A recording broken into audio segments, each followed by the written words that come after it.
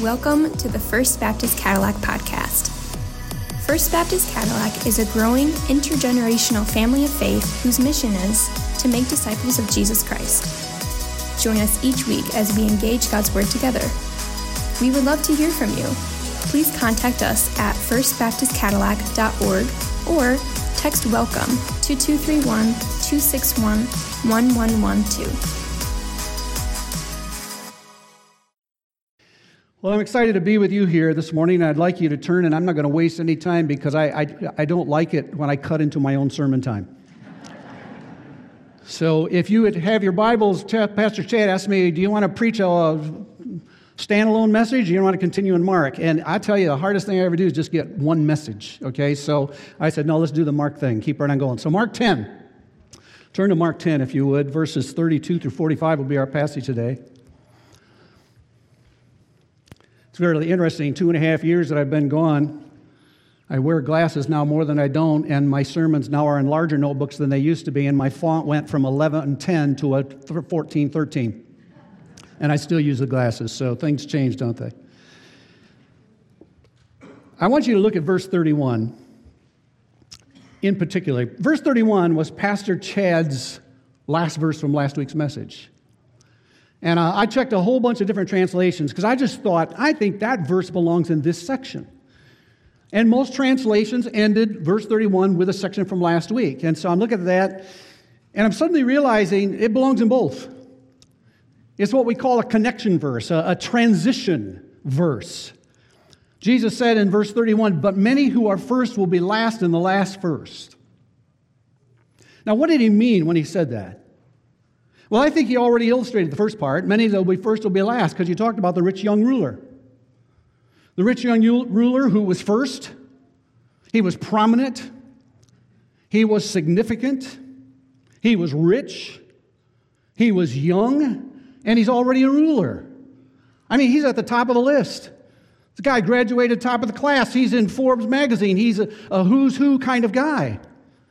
But he ended up last, because he forfeited eternal riches, he forfeited eternal life for material wealth. That was his God. That was his claim to greatness.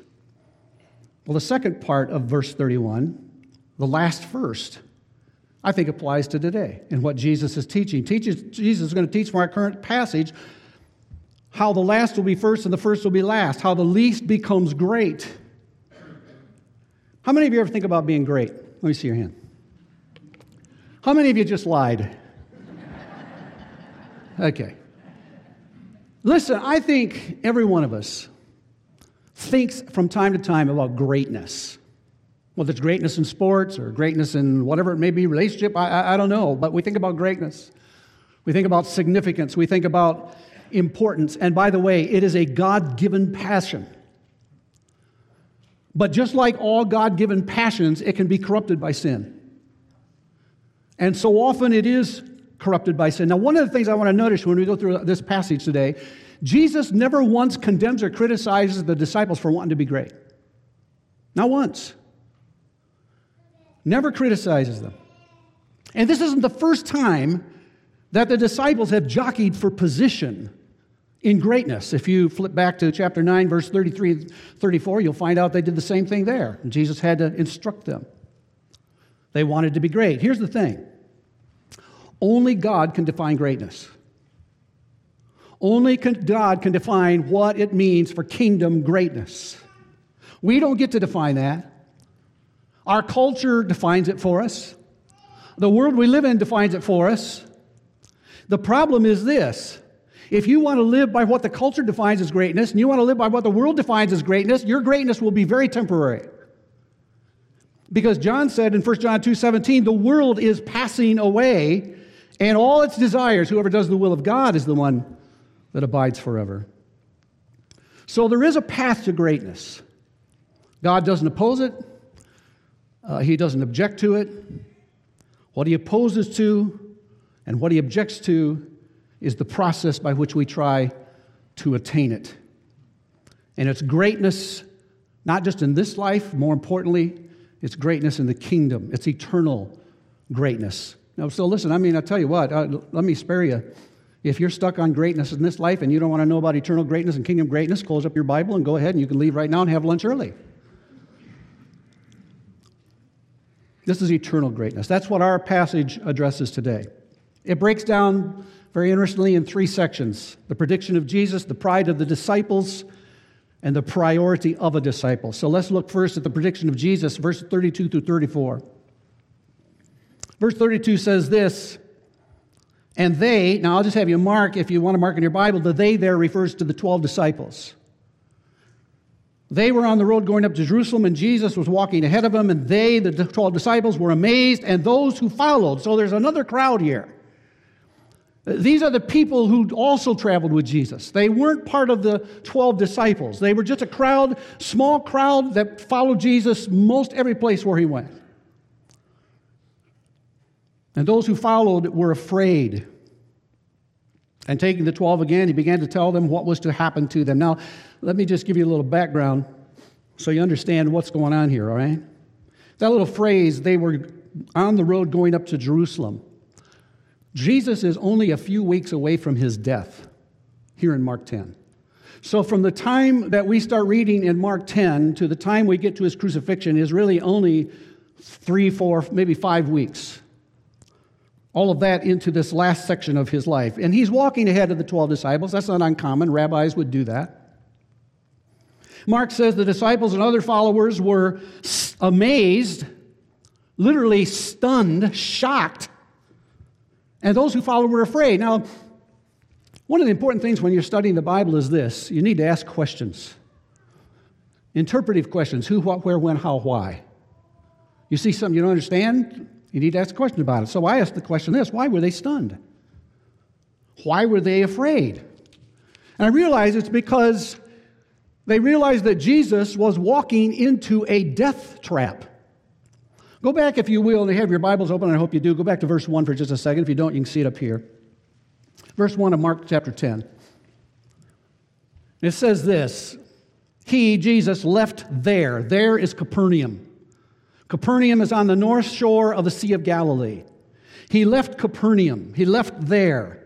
That was the end of his Galilean ministry. For over a year and a half, Jesus had been in Galilee. Now, if you remember that Israel, now Pastor Chad has told you this, Israel is a divided country. So you have northern Israel and you have southern Israel and you have Samaria in the middle that cuts them off. Northern Israel focused around the Sea of Galilee. Southern Israel was called Judea and focused around the city of Jerusalem. He has been in northern Israel around the Sea of Galilee doing all these things, and all of a sudden he comes back to Capernaum and people have basically had it with him. And he realizes that there's no more sense of talking to them. There's no more sense of doing miracles there. They're rejecting him. They're not going to receive him at all. And so he leaves. He leaves. And he went to the region, verse 1 says, of Judea. Now, just stop right there because Mark is very, very vague, that phrase. He went into the region of Judea. Matter of fact, Matthew does the same thing, very, very vague. But I'm going to tell you that little phrase, went into the region of Judea, covers a span of nearly 4 to 5 months of time. And John chapter 7 through chapter 11 and Luke chapter 9, verse 51 through chapter 18, verse 14 covers that span of time. So we know what happened in there. So if you go back and you read in there, you know that Lazarus was raised from the dead, and you know that Jesus had confrontations with the religious leaders in Judea, and the fact was they were trying to kill him. And so he left Judea, and you'll notice the rest of verse 1. The rest of verse 1, as soon as I find it here, says the crowds gathered to him again. And beyond the Jordan. He went to the region of Judea and then beyond the Jordan. So he leaves Judea, leaves the Jerusalem area, and he goes on the east side of the Jordan in a land that was called Perea. That's where verses 2 through where we're at right now take place. But he is heading back to Jerusalem. And see, the interesting thing is the disciples realize, all right, Galilee doesn't like you. They want to kill you. Judea doesn't like you. They want to kill you. You're on the east side of the Jordan. What in the world are you doing going back to Jerusalem? So the disciples are stunned. The crowd's afraid because they know what possibly could happen to Jesus. And Jesus senses their fear and their apprehension, so he takes the 12 aside. Now, he doesn't do this to the whole crowd. He takes the 12 aside because once Jesus began to head back to Jerusalem, his whole focus was on the disciples. He didn't do many more miracles. He didn't do many more healings.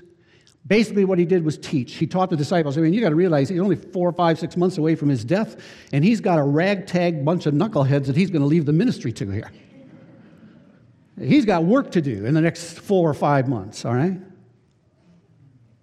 So he takes the disciples aside, and he predicts the things that are going to happen to him. Verse 33, we're going up to Jerusalem, and the Son of Man will be delivered to the chief priests and the scribes, and they'll condemn him to death and deliver him over to the Gentiles. Now, this is nothing new. This is the third time he's told them this.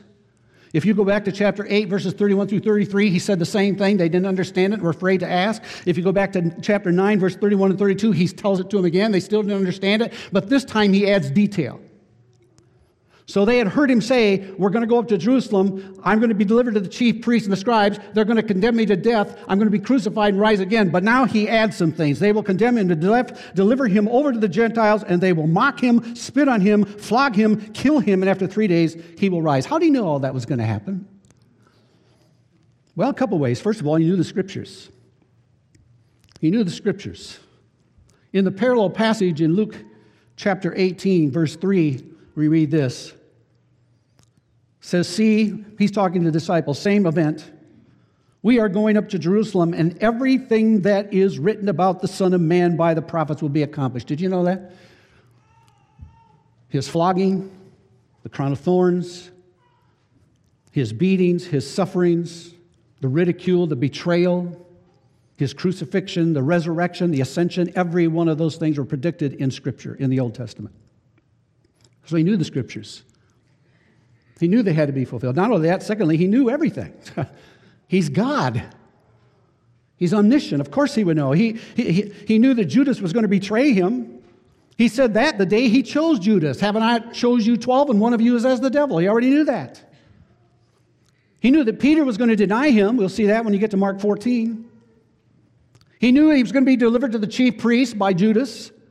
He knew they would sentence him to death. He knew they would turn him over to the Gentiles because Jewish people weren't able to execute anybody. It had to be done by Rome. He knew he'd be ridiculed and spit on and mocked and scourged and crucified and rise. He knew all that. Predicted it with absolute accuracy because when you come to chapter 15, that's what you'll read. So I can understand the amazement and the fear of the disciples and the crowd that are with him as he's been telling them these things, and as they know how Galilee felt about him and how Judea felt about him, and now he's going back into Judea to Jerusalem where the religious leaders are. What I can't understand when I read this account is the reaction of the disciples to his prediction. And let's look at that. Number 2, the pride of the disciples, 35, verse 35. And, so you got a little and there, that's a connective word. So we know there's not much time at all that's elapsed between when he's given this prediction and James and John approach him. So James and John, the sons of Zebedee, come up to him and said to him, Teacher, we want you to do for us whatever we ask. And he said to them, What do you want me to do for you? And they said to him, Grant us to sit one at your right hand and one at your left in your glory. This is stunning. This is stunning. The arrogance, the pride, the selfishness, the narcissism, the insensitivity, this is amazing. I mean, what in the world? He just got done telling him he's going to go to Jerusalem, he's going to be beat, he's going to be scourged, he's going to be crowned, he's going to suffer and die. And James and John says, Hey, can we sit beside you on the throne before you go? I mean, what prompted them to make such a request at that time to Jesus? And I can only think of a couple things.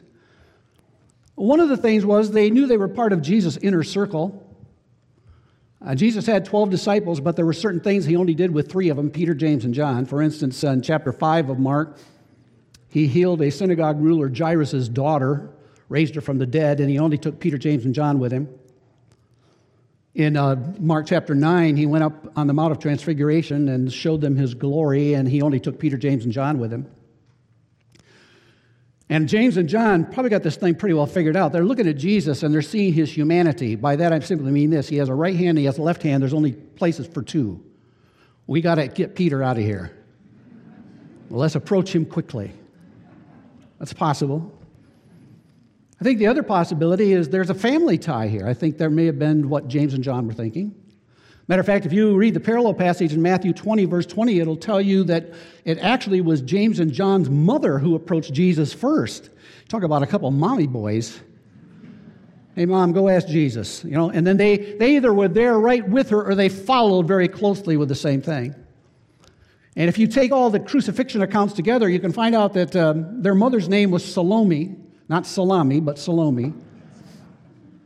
And she was Mary's sister, the mother of Jesus, which would make them cousins. So maybe they thought there was some kind of family tie, whatever. But Jesus has just finished talking about his death, and they want prominent positions in the kingdom. And I'm reading this, and I'm thinking they must feel a little guilty. They must feel a little guilty. Because did you notice how they asked? They said, "Teacher, we want you to do for us whatever we ask you." In other words, kind of like... I remember going to my dad and saying, "Hey, Dad, would you promise to do something if I ask you to do it?" I never got a good response from that. Never.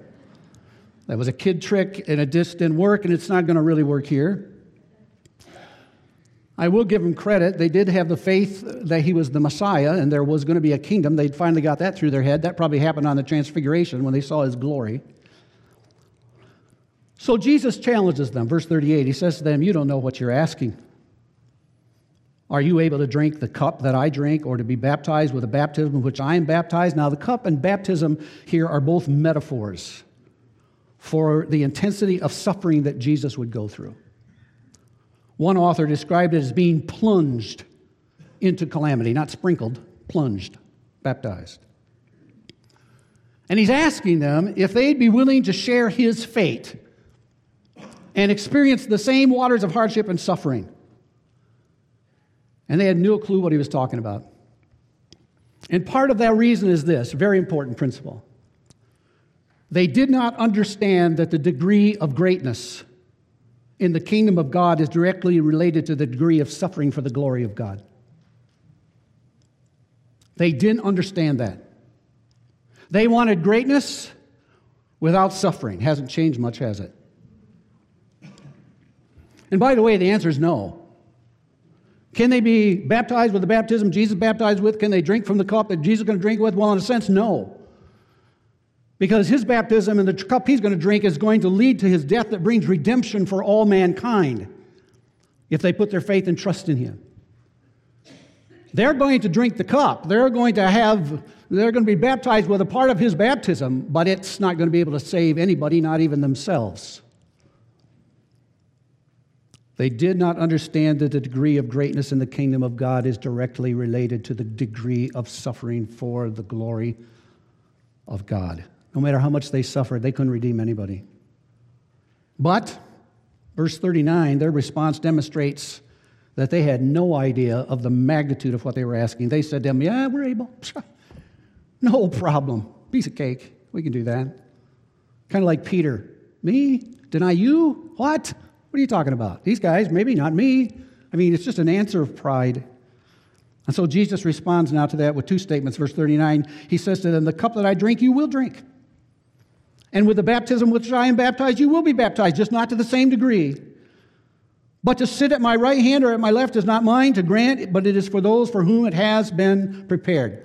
His first statement has to do about suffering. His second statement has to do about rewards. His first statement says, "You will suffer to a degree like I suffer. The cup that I drink, you will drink. The baptism I'm baptized with, you'll be baptized with." And by the way, that did happen. James, the oldest brother, was martyred. He was the first of the apostles to be killed. Acts chapter 12, Herod beheaded him. The apostle John was the last of the apostles to die. He was the only one of the 12 apostles that wasn't martyred. But he went through suffering. Tradition has it that he was tied with a rope and lowered into a burning pot of boiling oil. And they lowered him into it, and he miraculously was delivered from that. And later he was sent by the emperor to the island of Patmos to work in the rock mines. It was there, by the way, where he received the vision of Jesus and the revelation that we have as the last book of our Bible. So they would suffer to a degree like Jesus. The second statement had to do with the reward, and basically he said the reward was already determined by the Father. To sit at my right hand, at my left is not mine to grant. It is for those for whom it is prepared. Parallel passage in Matthew 20:23 says, prepared by my Father. So you say, well, who is going to sit on Jesus' right hand or left? I don't know. And neither do you. And neither does anybody. The Father knows that. But I'll tell you this much. If it's based on degree of suffering, it probably won't be many of us. Now notice the response in verse 41 of the other 10 disciples. Because the other 10 disciples, they're standing there listening to this whole thing. And when the 10 heard it, they began to be indignant. You can put a really deep Greek word meaning, ticked off. They're just ticked off at James and John. And I'm thinking about this. I'm thinking, okay, what if I was there? What would I be ticked off about? Would I be ticked off because of their insensitivity to what Christ just said he was going to go through? Would I be ticked off because they were being so selfish? No, the truth is they were ticked off because they didn't think of it first. That's what they were ticked off about. All of the disciples were caught up with their own self-importance. They had been arguing about that numbers of times. Who's the greatest? So Jesus has to do his teaching. Come here, boys. Let's sit down and talk about this. Let me tell you what a real disciple looks like. And so we see thirdly now the priority of a disciple, verses 42 through 45. Let's look at verse 42. Jesus called them to him and said to them, you know that those who are considered rulers of the Gentiles lord it over. If you have your Bible open, circle that phrase, lord it over. Lord it over them, and their great ones exercise authority over them. Circle that phrase. Shall not be so among you. Key phrase 2 times, over them, over them, over them. You know what the world's key to success is? What the world's key to greatness is? You got to be over somebody. You got to be over somebody. You got to make it to the top so that people look up to you and you look down at them. That's the world's idea of greatness. In the world, the way to greatness is to work your way up. Get to the top no matter how you have to do it. Use someone, step over someone, but you got to get there. Even works that way in the church, unfortunately. You want to lord it over. You want to exercise authority. You want to get to the top. You want to look down on others. You want to subdue them. You want to make sure that they stay beneath you. Somebody's got to be beneath me. And we'll make it to the top at whatever the expense. The way of our culture, the way of our world is everybody's going to serve you. You're the Lord. They serve you. But notice verse 43. This isn't God's way. But it shall not be so among you. And it's interesting. In the Greek, the word not starts the sentence. Not. Not. Jesus wanted to make sure you understood not. This is not the way. It's a very emphatic phrase. This is not the way to greatness for kingdom people. The great are not those who use everyone else to get to the top. The great are not those who manipulate people and climb over people. It's the complete opposite. Look at verse 43 right in the middle. But, here's the opposite. But whoever would be great among you. Now, did you notice? He's not condemning them for being great. You see that? He says, you want to be great? Great. That's fine. Fantastic. Whoever would be great among you, here's how you do it. You must be your servant. And whoever would be first, so it's all right if you're first. Whoever would be first among you must be slave of all. That's how it is in the kingdom. By the way, that's not natural, is it? I'm going to tell you what now, it's not natural with me. I fight that all the time. Fight that all the time. To become great, Jesus says you must become the least. To become great, you must become the servant. To become first, you got to be willing to be the last. By the way, where'd you hear that? Verse 31. First will be last will be first. And he's very specific about what the last and the first look like. To be great, you must be willing to be both a servant and a slave. A servant and a slave. In other words, you know what he's saying? This is why it's not natural. We think to go up, you've heard the phrase, climb the ladder of success. Have you ever heard anybody say, hey, you need to slide down the ladder of success? We got to climb the ladder of success. You're down here, you got to climb to the top. You know what Jesus says? Jesus says, if you want to go high, you got to go low. That's not real natural. He says, if you want to be the greatest, you got to be the servant. Diakonos is the word. Diakonos, where we get the word deacon, means a table waiter, a server. When you go to a restaurant, you got somebody who comes and serves you. Jesus said this in Luke 22:27, parallel passage. He says, who's the greater, the one who sits at the table or the one who serves? What would you answer? Who's the greatest, the one who sits or the one who serves? Oh, you don't want to get the wrong answer, do you? Let Jesus tell you. You'll be okay. Is it not the one who reclines at the table? Yeah. In men's eyes, you're the greater. They're there to serve you. You're not there to serve them.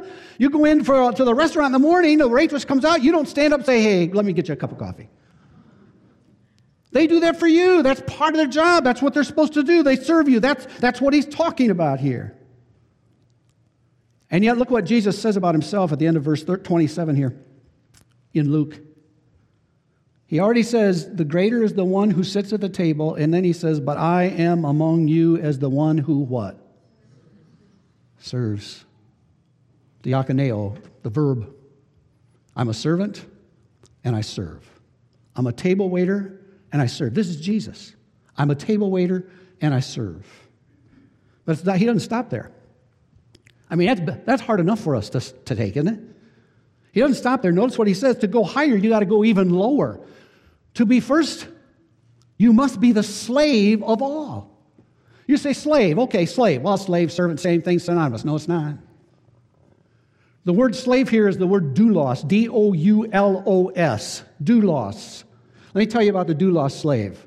They were not considered human.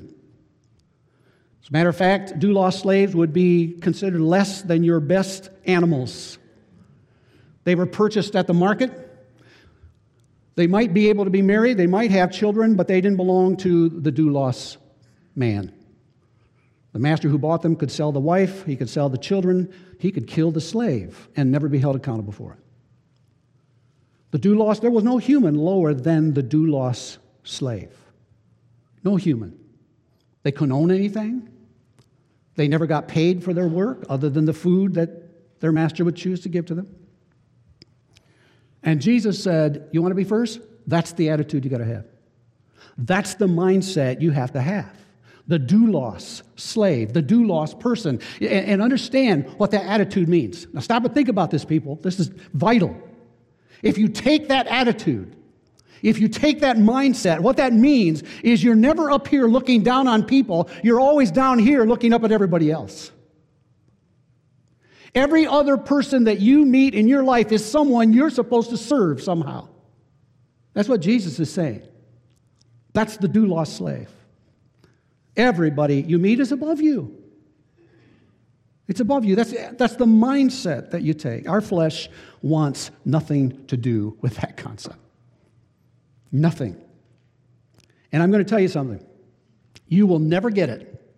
You will never get it. You and I will never get it. We will never naturally see ourselves that way unless we have a divine motivation for it. And we do have a divine motivation for it. Look at verse 45. Our primary motivation for this kind of mindset is Jesus. For even the Son of Man came not to be served, but to what? To serve and to give his life as a ransom for many. For even. The preposition for here shows reason. Could be translated because. In other words, why should you consider yourself a servant, a diakonos? Why should you consider yourself a slave and have that mindset? Doulos? Because even the Son of Man, Christ, that's exactly how Jesus lived. Two verbs in verse 45 characterize Jesus' life: to serve and to give. To serve and to give. It's the theme verse. I was excited about preaching this because this is the theme verse of Mark.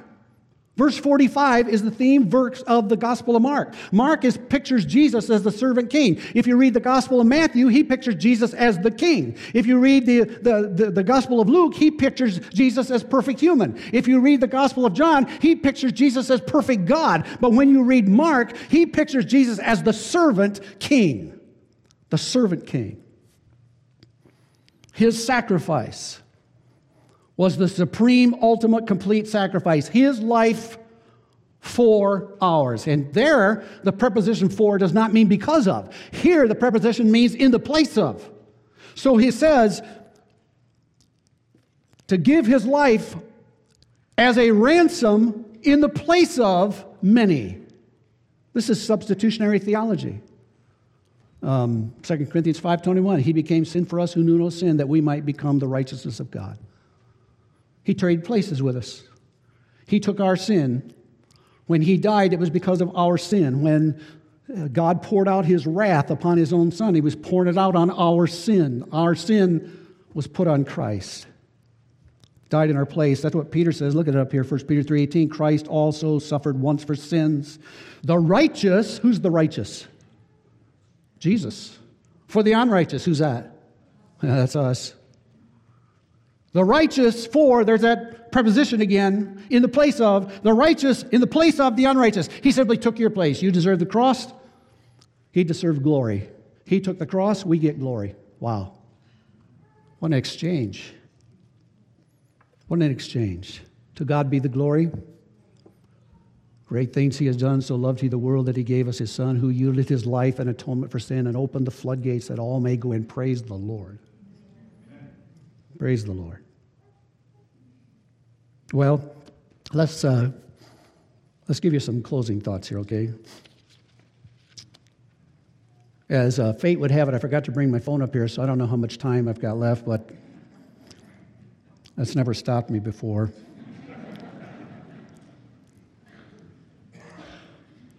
Let's talk about, just real quickly, 4 principles on attaining greatness from this passage that we just looked at. Number 1, the path to greatness is found through suffering. The path to greatness is found through suffering. That we saw that verse 32 through 34. Jesus is the example of that. He's going to have to suffer, and we'll see how his greatness, where that comes from at the very end of this message. But the truth of it is this: little suffering, little glory. Great suffering, great glory. You say, you got any biblical affirmation of that? I knew you'd ask that, so let me give you one. Romans chapter 8, look what Paul says, verse 16 and 17. The Spirit himself bears witness with our spirit that we are children of God, and if children, then heirs, heirs of God, fellow heirs with Christ. Wow, that's pretty big. Provided we what? Provided we suffer with him in order that we may also be what? Glorified with him. Little suffering, little glory. Great suffering, great glory. By the way, you don't have to go out and look for suffering. I'm not suggesting to anybody here that you leave church today and get a big sign put on the front and back says, "Beat me for Jesus' sake." I don't think we're talking about that. You don't have to do that. But let's face it, as Americans, cold, getting the flu. And I find Christians today don't want to talk about suffering. They just don't want to talk about it. They're afraid of suffering. You say, well, how am I going to suffer? You know what? All you got to do is walk with Christ and talk about him. And the way that our culture is headed, you'll find suffering. You won't have to go out and look for it. It'll find you. The only people who are believers that don't suffer are the believers who try to act like the world. And the world is mixed up wondering, well, are you a Christian or are you a part of us? When we walk with Christ and we make no excuses for it and we verbally talk about the gospel with other people, let me tell you, the suffering will come. It'll come. I just believe that fear of suffering and an unwillingness to suffer means that you think this life has more to offer you than Jesus does. I don't think that's true. The path to greatness is found through suffering. You know, the Apostle Paul said in Philippians 2, just come to my mind here. Philippians 2, I think it's right around verse 10, or 3, verse 10, 11, he says that I may know him. That I may know him. Paul says, I want to know him and the power of his resurrection. Oh, we'd like that. We like power, don't we? I'd like to know him and experience some power. I'd like to know him and the power of his resurrection. And then he says next, and the fellowship of his suffering. Paul says, I want to participate in his suffering. You know why? Because Paul knew great suffering, great glory. Great suffering, great glory. Number 2, the path to greatness is found through serving. It's found through serving. Look at verse 43, Mark 10 again. Whoever would be great among you must be your diakonos, servant. What's your attitude towards others? Do you feel they should serve you or you them? Would you rather that others serve you, or would you rather serve other people? Would you rather that people come up and pay attention to you and say nice things to you and encourage you, or are you the one that immediately jumps out to say nice things to people, encourage them, strengthen them, help them? How is that? By the way, I want you to notice a word here. Whoever would be great among you must, circle it. This is not suggestive language. This is a requirement for greatness in the kingdom of God. You must. You must be a servant. You know, I was thinking the other day, think what would happen in the church. Church as a whole, but let's just take our church. Think what would happen in our church if we started realizing when we get up in the morning to come together that all these other people don't exist for me, I exist for them. All these other people don't exist to benefit me, I exist to benefit them. So I'm not going to stand around and wait for people to compliment me or say hi to me or say this to me or encourage me to do this. I want to take the initiative to be the person that does that, right? That's what serving others would look like. Can you imagine a whole church that came on a Sunday morning with that kind of a mindset? Wow. Think about how little would be offended. We wouldn't have time to wonder who didn't talk to us, who did talk to us, who encouraged us, who didn't encourage us, who looked nasty at us, who didn't look nasty. I mean, I know there's some nasty-looking people here, okay? We'd be so busy serving, we wouldn't have time to notice that somebody's not catering to us because we're catering.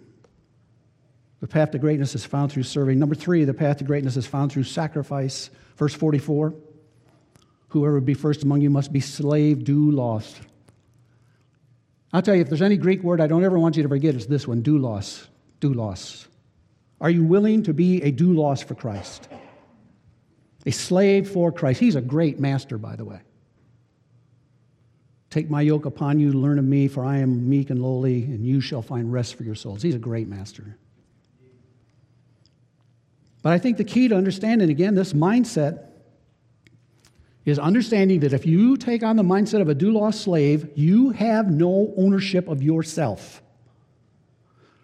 The doulos slave belonged entirely to his master, and he will go, and she will do, and they will say, and they will be whatever the master tells them.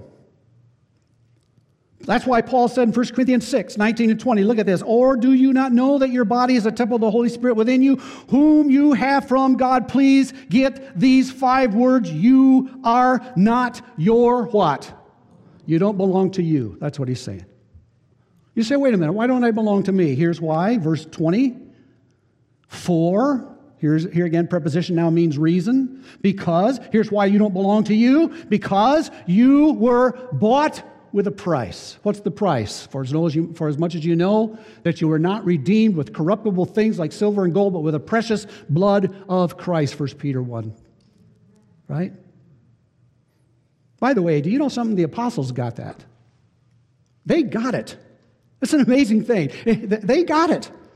Peter writes in 2 Peter chapter 1, in the introduction, he says, Simon Peter, a slave of the Lord Jesus Christ, an apostle. James writes, James chapter 1, verse 1, James, a slave of God and of the Lord Jesus Christ. Jude, Jesus' other half-brother, writes, Jude, a slave of God and brother of James. Paul writes in Romans chapter 1, verse 1, Paul, an apostle and slave of God. He writes in Titus chapter 1, Paul, a slave of God. They got it.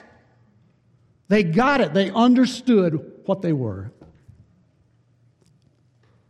If we belong to Christ, we don't have ownership of our lives any longer. Our whole life is at His disposal. That's the life of a doulos slave. It's the path to greatness. One last thing, number 4. The path to greatness is modeled by the Savior.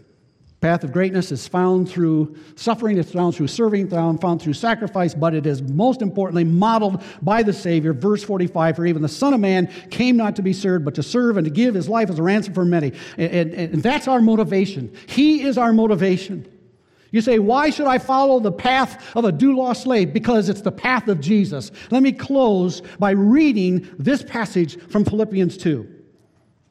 Paul says, do nothing from rivalry or conceit, but in humility count others more significant than yourselves. You'll never do that without a doulos mindset. You'll never do that. You'll always want somebody that you think's below you to count you significant. And Paul says, don't do that. Don't do that. Look at others more significant than yourselves. Let each of you look not only to his own interest, but also to the interest of others. Why? Because that's the mind of Christ. Verse 5, have this mind of yourselves, among yourselves, which is yours in Christ Jesus, who though he was in the form of God, in other words, he is God, he's equal to God, he did not count that equality with God as something he had to cling to, something he had to hold on to, but made himself nothing. Wow, the Son of God made himself nothing. And get this next phrase, please. Taking the form of a what? Guess what the word is? Doulos. The lowest of all humans. The glorious Son of God. The King of kings and Lord of lords became the lowest of all humans. He took upon him the form of a doulos, born in the likeness of men, found in human form, humbled himself, verse 8, by becoming obedient to the point of death, even death on a cross. God, here's the result, verse 9, God has highly exalted him and bestowed on him the name that is above every name, so that the name of Jesus, every knee should bow in heaven and on earth and under the earth, and every tongue confess that Jesus Christ is Lord, to the glory of God the Father. Hallelujah. Wow. Do you realize that passage is the epitome of verse 31 in Mark 10? The first will be last and the last will be first. That was Jesus. Think about it.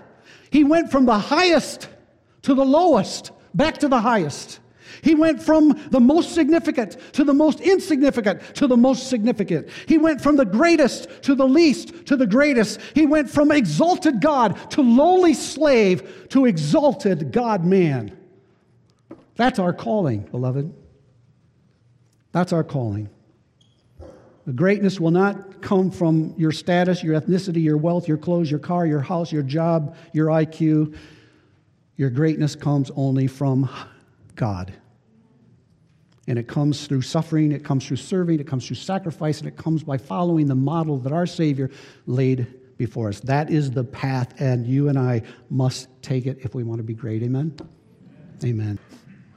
I thank you, Father. No possible way for us to do this on our own. There is just no way. At least for me, there's no way, Lord. I think too much of myself.